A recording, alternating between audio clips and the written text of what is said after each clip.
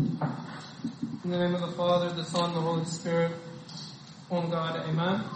Today is the fourth Sunday of Thawut, and today the Gospel is from Luke chapter 7. And it's a famous Gospel because we pray this Gospel every day. It's one of the Gospels that the church instructed us to pray every day, and we pray it every day in the second watch of the midnight hour. And if the church sets a reading for us to do every day, then there must be a point to it. And there must be lots of important reasons or an important message for us to hear about daily. So today I wanted to speak about 4 lessons we can learn from this story. 4 lessons that we can learn from this story about the sinful woman. I think the first lesson we can learn about is boldness. First lesson is boldness. I want you to imagine with me, you're having a little dinner party. So you're having a little dinner party, and you invited the Lord Jesus Christ to your dinner party. And then, in the middle of dinner, when things are starting to be nice and calm, someone just barges in, knocks at the door, and walks in. And then what makes things even more awkward is that this person that walked in isn't dressed appropriately. It's dressed like she's described as a sinful woman, and the people they saw it, oh, this is a sinful woman. So she's dressed inappropriately, and she just comes in and she walks and stands behind Jesus. And then, if things weren't weird or awkward enough, then she just starts crying. You're like, oh, what are you doing here? She just starts crying. And then she starts crying, and then she begins to wash the feet of the Lord Jesus Christ with her tears and wipes it with the hair of her head, and then anoints his feet with oil. And although the washing of the feet at that time was pretty common, I think anybody who was there was like, all eyes were focused on this woman. Who is this woman that just came in and is doing all these crazy things? And the point that I want to make from this is that takes some sort of like boldness, some sort of bravery, that she could just walk into the middle of a dinner and go to the Lord Jesus Christ. What she did took guts. And I wish we had that same boldness to approach the Lord. And I think the idea is that the woman, she did not delay her repentance. She didn't delay her repentance. I believe this woman had many reasons to delay. She could have said, I'll wait till the Lord after dinner. And after dinner, then as the Lord is walking out, then and then wash his feet, and it would be less embarrassing. It would be much easier for me to do that at another time. Or maybe I'll catch him in the marketplace the next day. But the idea is that, no, this woman, she wasn't embarrassed. Her embarrassment didn't stop her from repentance. Her embarrassment didn't stop her from repentance. Sin by nature is an embarrassment, and it's shameful. Sin is shameful. So repentance and confession is not easy. No one goes to repentance and confession like excited. Everyone feels a sort of shame, even myself included. But that shouldn't stop you from going to be repentant. That shouldn't stop you. The moment of shame that we experience in this life is worth it, because if we suffer that little bit of shame, we receive forgiveness of sin. That woman, although she was embarrassed, I think she walked out. She received forgiveness of her sins. So we receive healing when we approach Jesus. And I think these bold actions are the theme of this week. If you look at the gospel from this morning, in Matins was about the Canaanite woman. The gospel from this morning was about the Canaanite woman. And the Canaanite woman, she cried out to the Lord. She said, have mercy on me, O Lord, Son of David. And everyone was saying to this woman, stop, be quiet. You're being annoying. Stop. And she cried out more. And then she said, the disciple said, send her away. She cries out after us. But he answered and said to the woman, I was not sent except to the lost sheep of the house of Israel. You might say then, okay, woman, alas, you've had your chance before the Lord. Now go away. But what did she do? She bold again. She came back to him and said, it is not good to take, yes, Lord, even if the little children eat the bread crumbs which fall from the master's table, so let me eat. She was bold. She was a bold woman. I think we have to have this boldness without fear to come to repentance, to have repentance. The other idea I was thinking about is like the paralytic man. With the paralytic man, his friends, they could have had a million excuses not to take this man and drop him into the middle of this gathering. But what did they do? Smile. Yeah. So then, they were bold and they took him up and put him in this, and the Lord healed the paralytic man. What else? I think you could say many stories. How about the woman who had a flow of blood for 12 years? Had many excuses not to approach the Lord, but because she was bold, she had some conviction. She had something she wanted to ask the Lord. Even though there were crowds present around her, she pushed through the crowd and said, if I could only just touch the hem of his garment, I'll be healed. So she pushed through, and when she pushed through, she was healed. How about the example of the blind man? The blind man who was sitting on the side of the road and cried out, Jesus, Son of David, have mercy on me. Then those who were with them, the disciples of the time, said, stop, quiet down. Again, you're being annoying. You don't do this.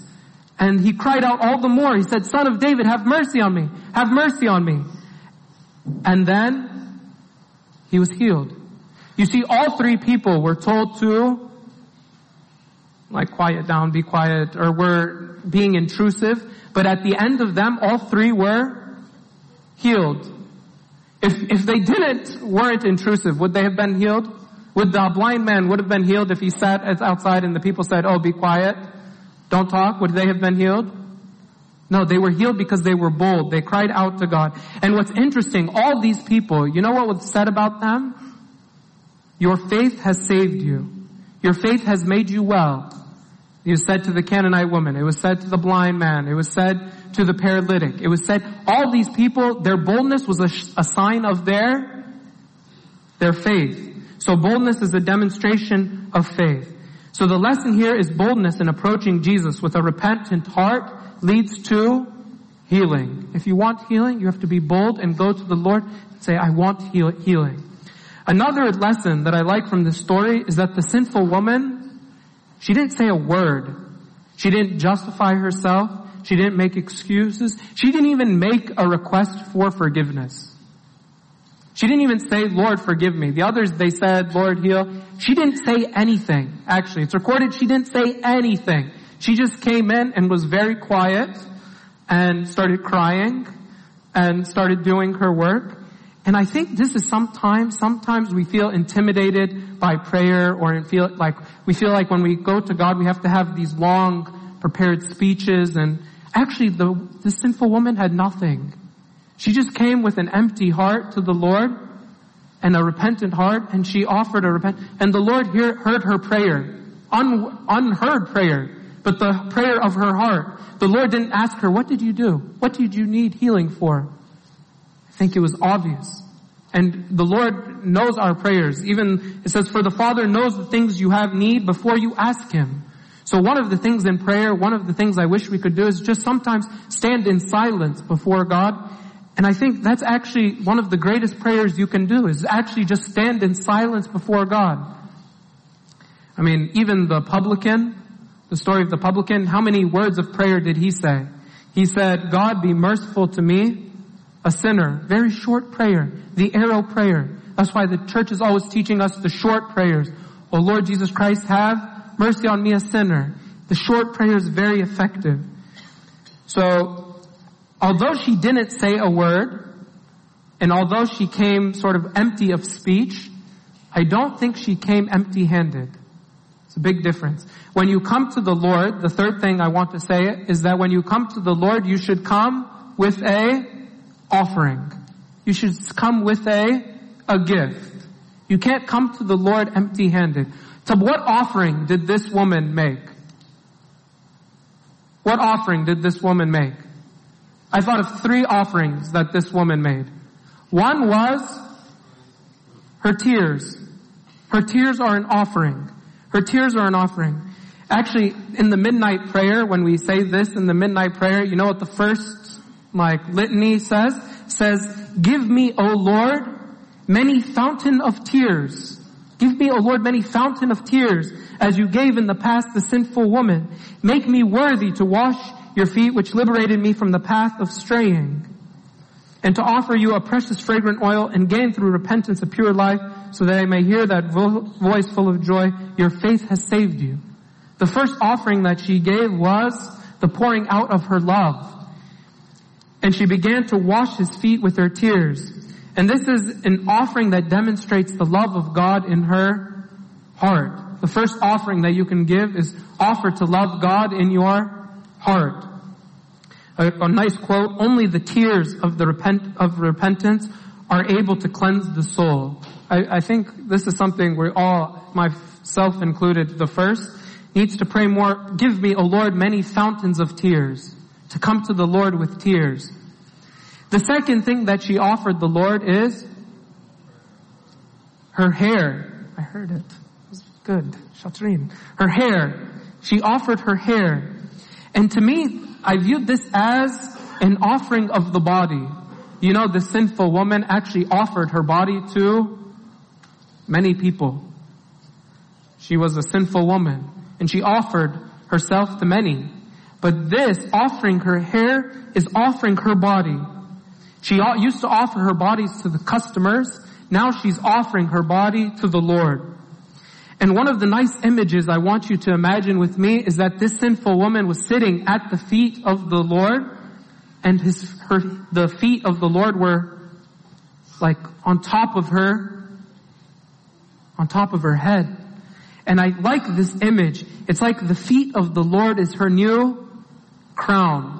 The feet of the Lord are his, we say hair is the crown of the females. But this woman, she took the feet of the Lord and made it her new crown. I want you to think about that and offer yourselves. Doesn't St. Paul says offer your living bodies as a holy sacrifice in Romans 12? A living sacrifice, to offer your bodies. So first she offered her heart, then she offered her body, then third she offered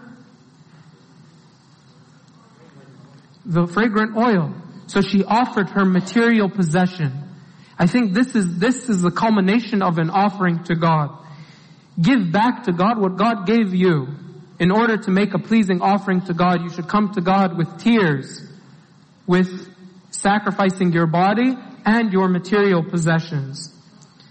The last and I think the most important thing I think we can learn from this woman is to ask ourselves, how conscious are we of our sins? How conscious are we of our sins? Because I think if you think about it, this woman was very conscious of her sin. She knew what she was doing was wrong, and she knew she wasn't living a right lifestyle, and that's what triggered her to be bold. Actually, she knew there's something, I'm living wrong. I'm doing something messed up. I can't keep doing what I'm doing. And so when she knew that, she came to the Lord and said, I need forgiveness. But the problem is that if you are not conscious of your sin, then you won't need forgiveness. Did you get that important concept? I want you to understand, put that concept. If you are not conscious of your sin, then you don't need forgiveness. And if you are not conscious of your sin and you don't need forgiveness, then what are you doing here? Honestly. What are you doing here? Because actually the only reason we should be coming here is for the forgiveness of sins. Isn't communion, we say, take, eat of it, all of you, this is my body, to be given for you and for many, to be given for the remission of sins. So if you're not conscious of your sins, if you don't have no feeling that you are doing anything wrong, you haven't sinned against God, then there's actually no point, actually none, to you're offering there's no need for forgiveness. If you don't need forgiveness, then what are you doing? Then you're a saint. But all of us, actually, we need forgiveness. All of us need forgiveness. And actually, this was the concept of the gospel today. The Lord, He said, a parable, He said there was a certain creditor who had two debtors. One owed 500 denarii and the other 50. And when they had nothing to which to repay, he freely forgave them both, because forgiveness is for everybody, and he will forgive everyone. But then he said, tell me therefore, which of them will love him more? And Simon answered, I suppose the one to whom he forgave more. So the idea is how conscious are you of your sin? Are you a 500 denarii conscious of my sin? Or are you a 1 denarii conscious of my sin? Or actually no denarii conscious of my sin? If you're a no denarii conscious of your sin, then actually the same loves little. Then you love Jesus very little. If you have conscious of your sin, you're a 500 denarii conscious of your sin, then you love the Lord a lot, because he forgave you a lot. And here I want to explain an important concept, and it's the difference between holy people and unholy people. You know what the difference is between holy people and unholy people? What's the difference between holy people and unholy people? Holy people are conscious of their sin. Unholy people are not conscious. Holy people are living a life of repentance because they're conscious of their sin. And when they're conscious of their sin, they are living a life of repentance. That doesn't mean that holy people don't make mistakes. Actually, both people make mistakes. Just holy people are conscious of their mistakes. There was a very interesting thing in the Catholic epistle today. It said, whoever has been born of God does not sin, for his seed remains in him, and he cannot sin because he has been born of God. So then you say, Abuna, you just contradicted yourself. Or maybe you guys didn't understand anything I was saying. But the idea I was saying is that if you're conscious of your sin, or holy people means you're conscious of your sin. But now it's saying if you're born of God, does not sin. The idea actually, if you look at this verse in the Greek, and look at a transliterated version of this verse, it should be the present participle of sin, means sinning. So I'll read it a different way. That's the literal translation of the Greek. Everyone who is begotten of God is not doing sin. For his seed is remaining in him, and he cannot be sinning. He cannot be continually doing sin. Cannot keep living a sinful lifestyle. That would be against being born of God, because he is begotten of God. He said, so the idea is that, and then he went further, he said, in this the children of God and the children of devil are manifest. He said, whoever does not practice righteousness is not of God, and nor is he who does not love his brother. So the idea is that the ones who are not conscious of their sin, they keep on sinning. Whereas the holy people, they might sin, but they don't. They're trying, they're repenting, they're trying to correct their path. Do you see the difference between holy people and unholy people? Thank God all of you are holy people, because you have been begotten of God. All of you we're all struggling in repentance, all asking for the forgiveness of our sins. And this is why I think actually this point is actually one of the points that's really in me. Because I was actually just in Spain and I visited many churches, and I was seeing many churches, and every church, they have, the place of confession. In the Catholic Church, they have the wooden box or whatever. So I actually saw a priest one day walking through the street. So I was like, oh, nice. I'm going to go ask him. So I saw him. I said, does anybody use those boxes anymore? Or are those just for the decoration now? And then actually, no joke, and maybe translation didn't go through Spanish, English, and Michelle was my translator. So it was kind of a funny situation. But actually, the priest, he told me no, basically his answer was no, we don't use these things anymore. And he actually kind of laughed. No, we don't use these things. And confession is gone. No one does that anymore. Who does that? And the idea is, wow, Have we drifted that far? Now no one is conscious of their sin. That means no one is conscious of their sin. It means no one repents. So if no one's repenting, then again, what are we doing here? The idea is that even nowadays the concept of right and wrong is going through like another person I met on this trip.